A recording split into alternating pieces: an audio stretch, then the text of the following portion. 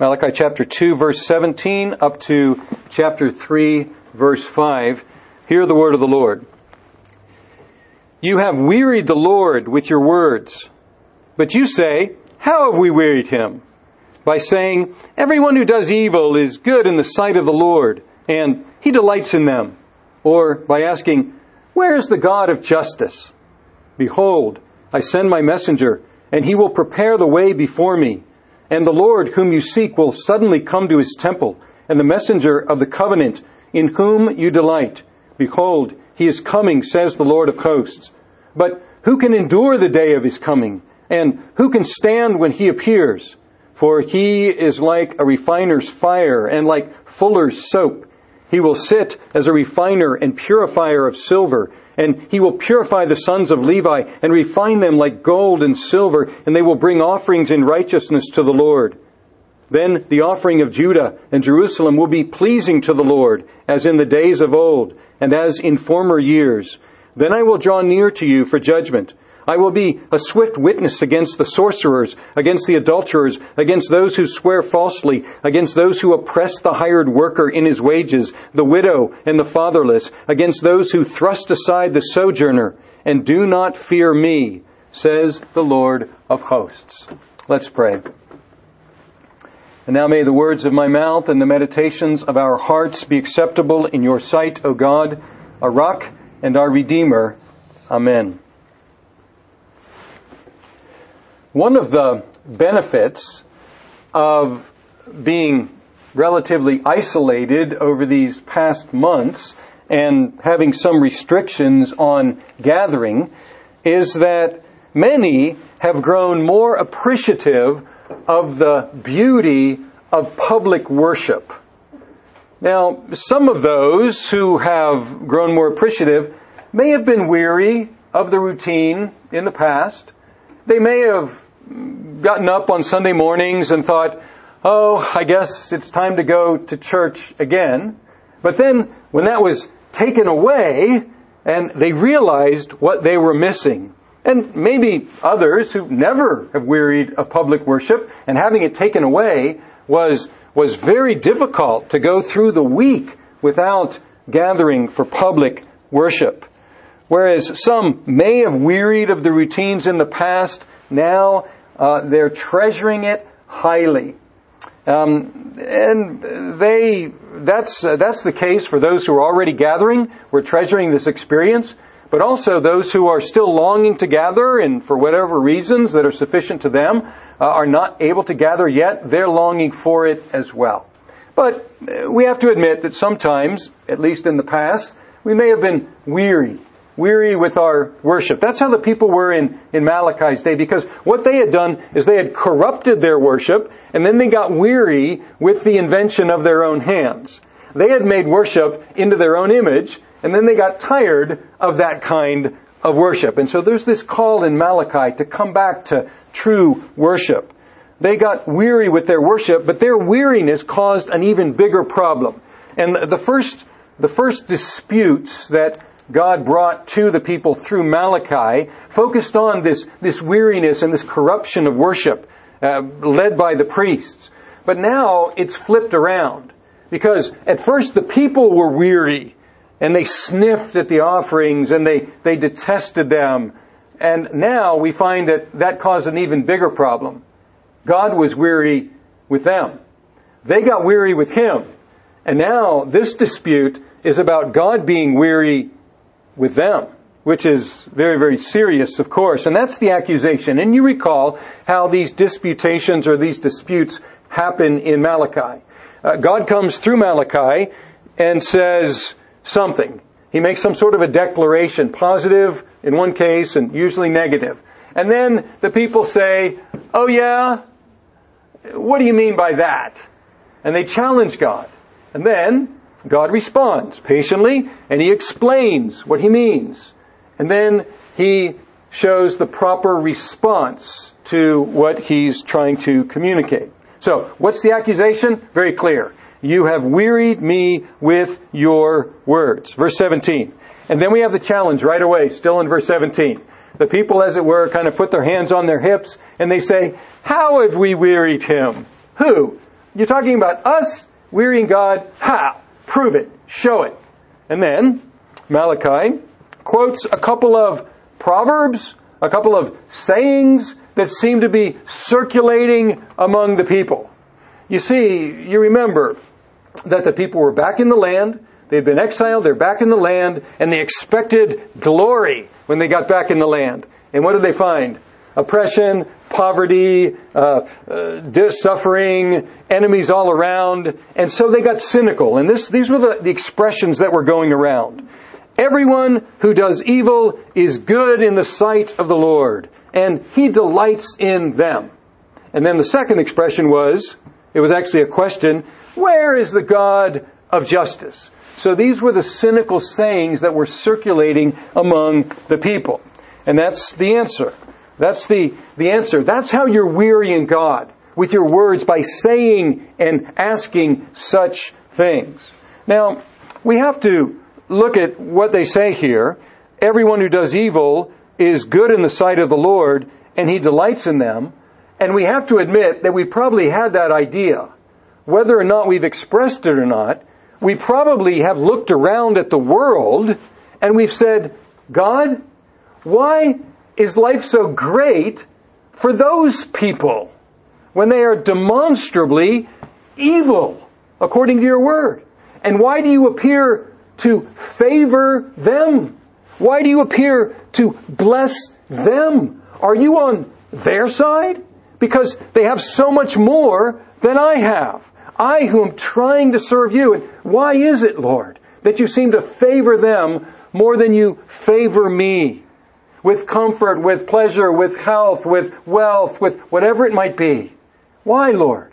And they're not the first people to ask this. If you go to Psalm 73, I encourage you to read all of Psalm 73. It's a reflection on this question. Because the psalmist was saying, why? Why have I bothered to try to serve you, Lord, when you seem to favor those who hate you? Are things backwards here? And the psalmist works through that. Or you can read the whole book of Job, which is a question about this. Why does something so terrible happen to someone who's so dedicated to the Lord when the evil prosper? Or Habakkuk, another prophet. Habakkuk begins by saying, Lord, what are you doing?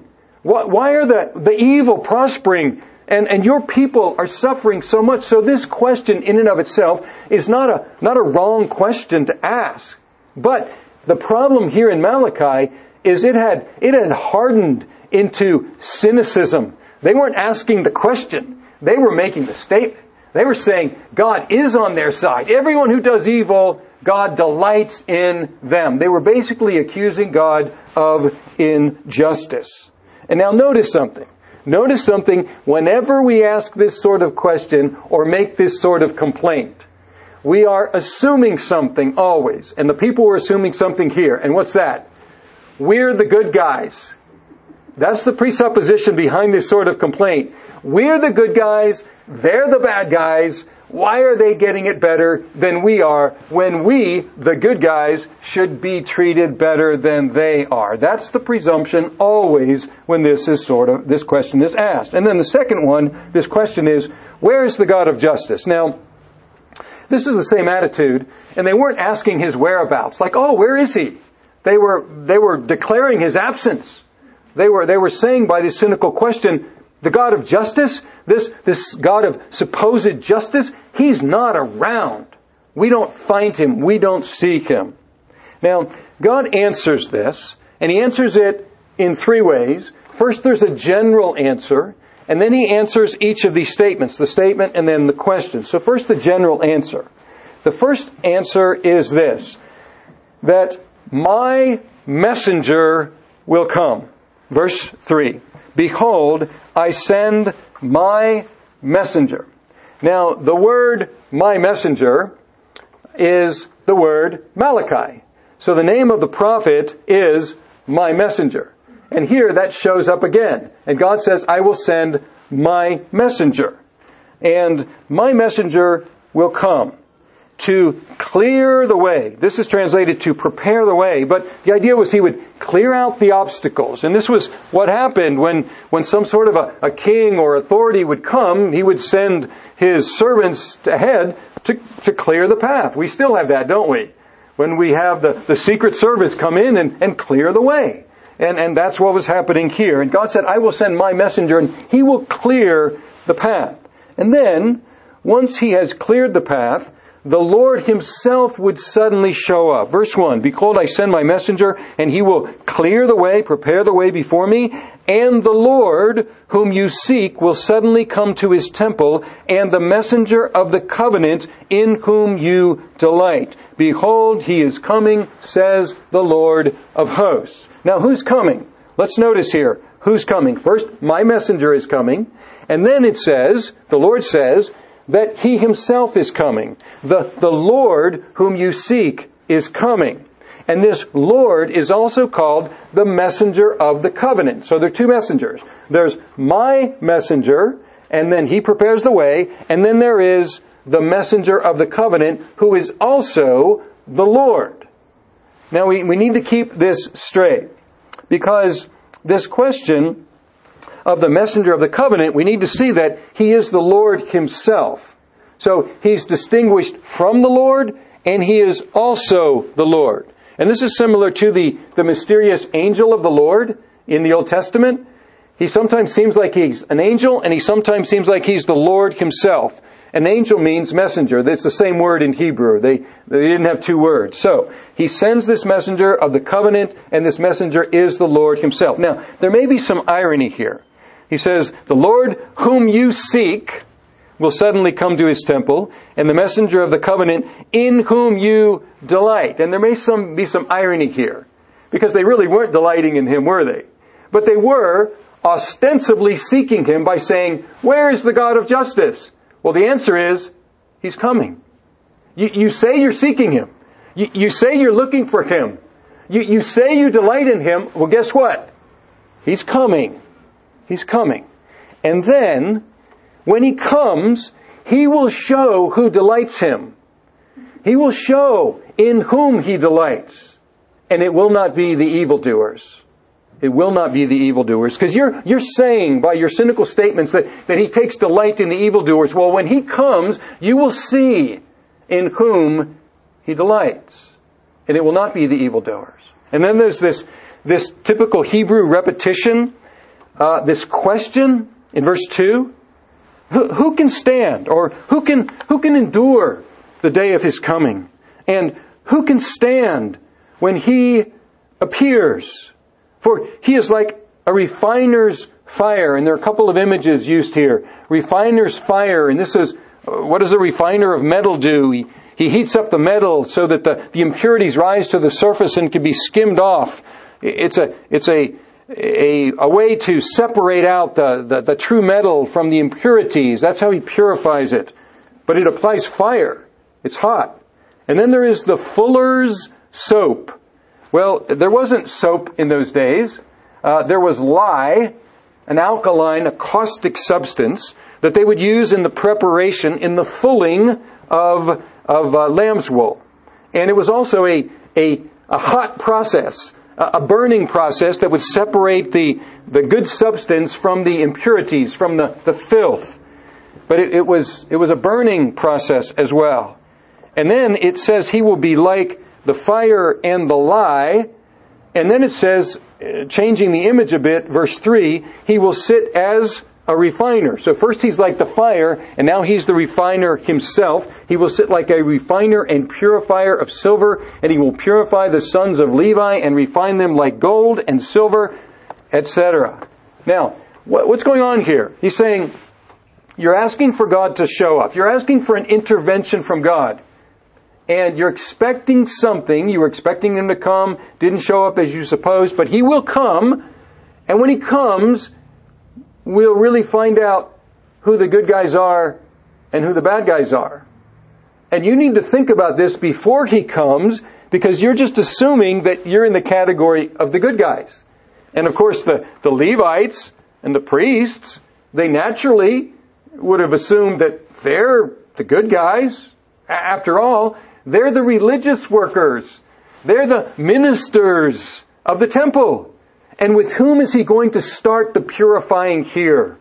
He's going to start with them, because they were leading the way in the corruption of the worship of God. And so he's going to start applying this fire and this lie to these so that he will purify them. And the result will be that they will offer righteous sacrifices. Verse 3 still. It says, he will purify the sons of Levi and refine them like gold and silver. They will bring offerings in righteousness to the Lord. Then the offering of Judah and Jerusalem will be pleasing to the Lord, as in the days of old and as in the former years. So he's going to start with the leaders, purify them, and then he's going to get to the whole people. And that's what has to happen. Start with the leaders and then purify. That's often how revival takes place in the church. Starting with ungodly pastors and bringing pastors to repentance and faith. And then those pastors begin to preach the gospel in newness and as real believers, and the church begins to be revived. And that's what he was going to do here. And the result, the proper response will be what? Will be pure and acceptable sacrifices to the Lord. Now, there is another section in verse 5 where he goes back from the response, back to the explanation about what he would do when he comes. Verse 5, then I will draw near to you for judgment. I will be a swift witness against, and here he names 7 sins. It's not an exhaustive list, but these were grievous sins. Some of them were capital sins, deserving the death penalty in ancient Israel. And he names them here. He says, I will be a swift witness against the sorcerers, against the adulterers, against those who swear falsely, against those who oppress the hired worker in his wages, and the widow and the fatherless, against those who thrust aside the sojourner and do not fear me, says the Lord of hosts. So these 7 sins, the first 3 are what we could call 10 Commandment sins. Having other gods, committing adultery, bearing false witness. These are questions of moral uprightness. And he says he will testify against those.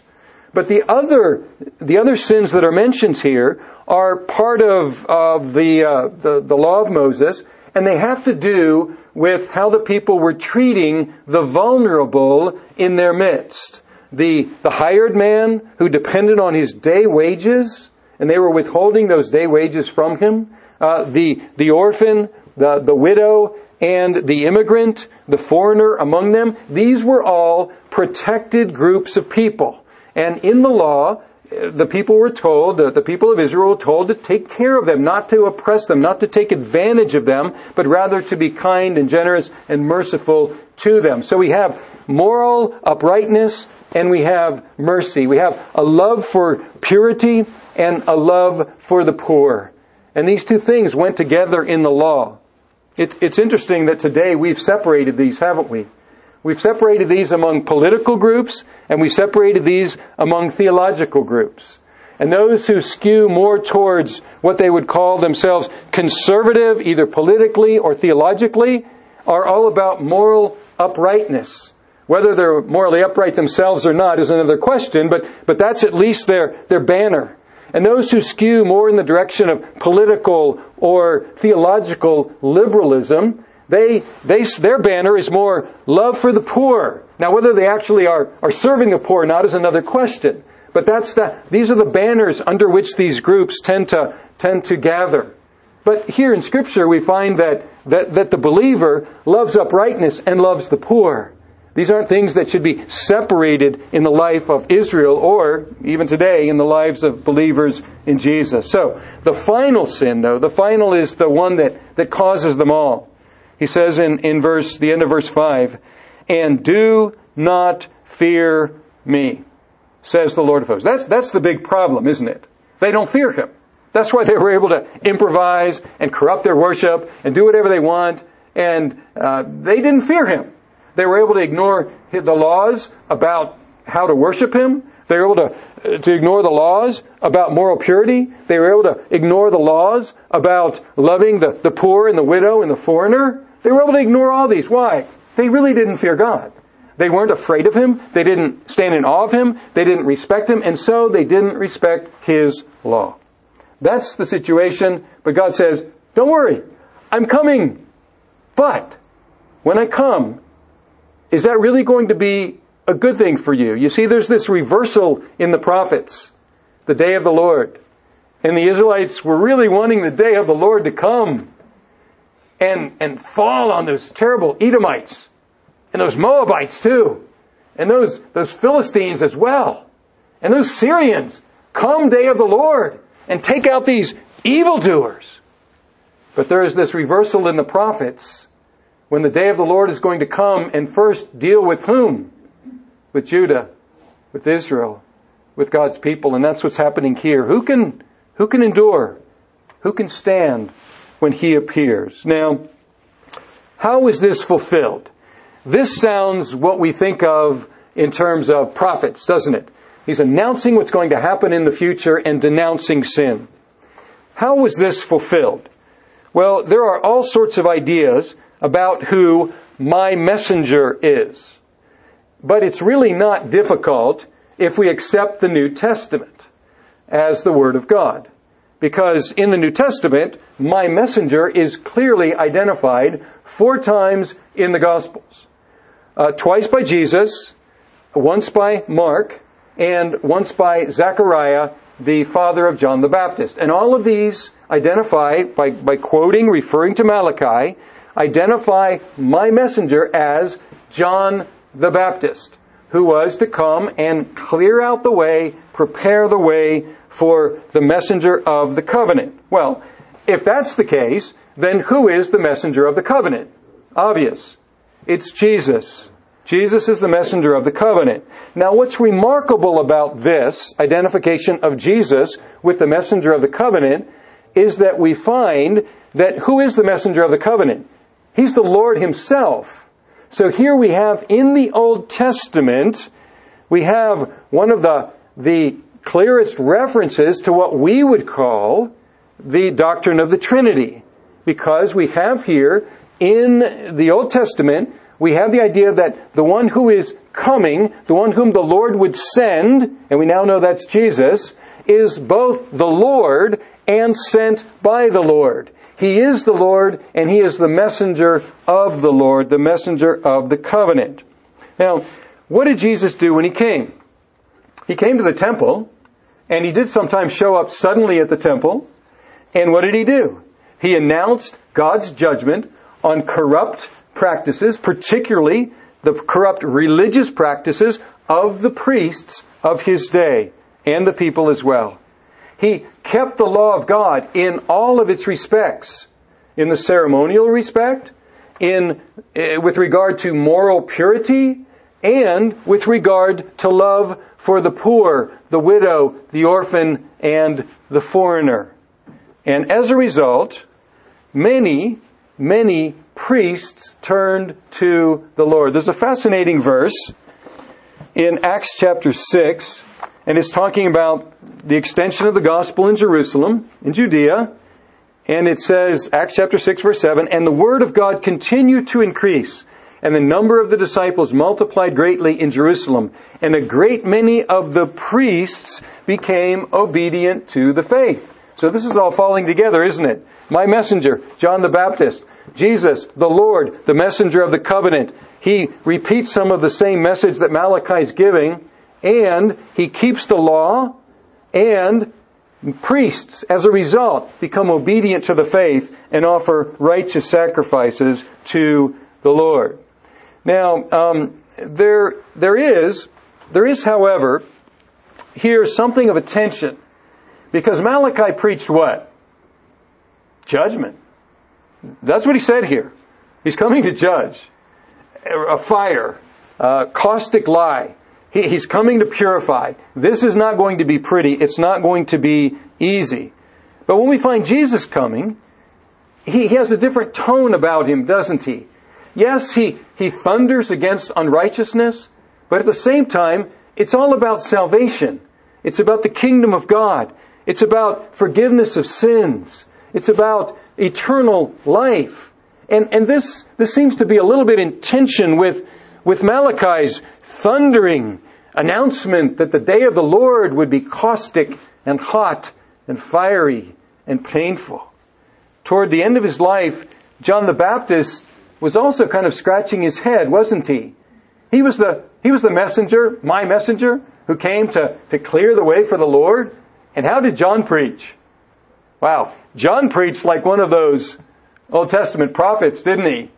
The axe is already laid at the root of the trees. Any tree that doesn't bear good fruit will be chopped down and cast into the fire. That's how he came, to prepare the way. And then Jesus came.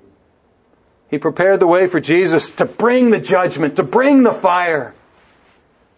And Jesus came. And he was meek. And he was lowly in heart.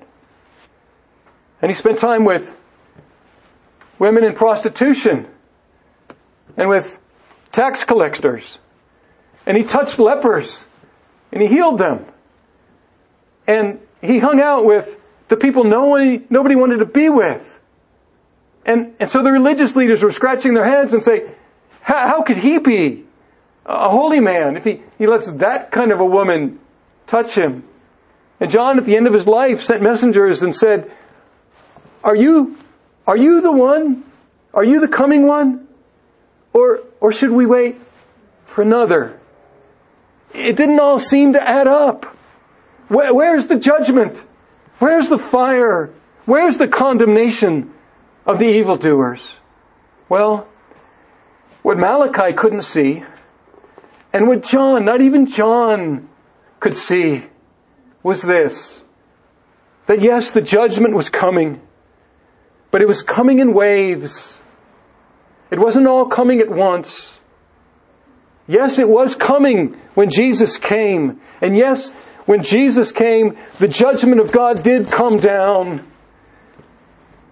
But it didn't come down on the evildoers. It came down on Jesus himself. Jesus, the friend of sinners, he's the one who received the judgment of God in the place of evildoers who put their faith in him. And that was the surprise, the glorious surprise, that he came to bring judgment down, but he took it upon himself at first. For all who would place their faith in him. But many didn't. Many of his own people. He came to his own, but his own received him not. But to as many as received him, he gave them the right to become children of God. But many did not. And so some 40 years later, the judgment did come. It fell on Jerusalem. It fell on the temple. It fell on the priesthood. And it was wiped out. And then, we read in the New Testament that one day, another messenger, angel, will prepare the way. And he will prepare the way by sounding a trumpet. That last day. And the messenger of the covenant, the Lord himself, will come suddenly, unexpectedly, to bring salvation to those who are waiting for him, and judgment, final judgment, to those who reject him. Now, this is more complicated than what we could perceive from Old Testament perspective, isn't it? It was clear in the Old Testament, the Lord, the messenger of the covenant, is coming and judgment is coming, and that's it. But thanks be to God that it's more complicated than that. Because the question, who? Who can endure his coming? If that's all his coming was, if that's all it were, a bringing of judgment, who could stand when he appears? And the answer is, nobody. Nobody could stand when he appeared. And thanks be to God. He separated these judgments out because that gives all of us who live in between the two comings of Christ the opportunity to take advantage of the fact that the judgment fell, and it fell on Jesus first. And it fell on Jesus first so that it will not fall on us if we will trust in Him and in Him alone and what He did for us on the cross. And so we, my friends, are in a privileged position here, an advantageous situation. We have opportunity. One day the opportunity will be gone. When the next angel comes and sounds the trumpet, that's it. But God is being very, very patient with us now to give us an opportunity to come while we may. And so, come. That's the invitation. I urge you to come now while there is the opportunity to come. You see, we need to recognize that we aren't the good guys. We're the bad guys. And that's precisely why Jesus came. But it's better to recognize that now than on the day when He comes again. So recognize that now and call upon Him, because He is rich in mercy and prompt to save all who call upon Him. And how do we know that? Because He took the judgment. He took the punishment for all who will trust in Him. So come. Come and do not delay. Let's pray. Our God, indeed, who shall endure? Who shall stand? Well, if you had not been extra patient with us, nobody. But we thank You that Jesus came and surprised us by taking that punishment that we deserve, so that in that great day, when Jesus comes again on that last day, and the throne is set up for judgment, that we can stand, we can endure that day if we are in Him. And I pray, O God, that while we have opportunity, that we would believe in Jesus and so receive the forgiveness of our sins, because He has paid the penalty therefore. My God, I pray that now, before that trumpet sounds, that we would be found in Him, and that You would use us to get this message out to others, that they may endure that day as well. And we pray this in Christ's name. Amen.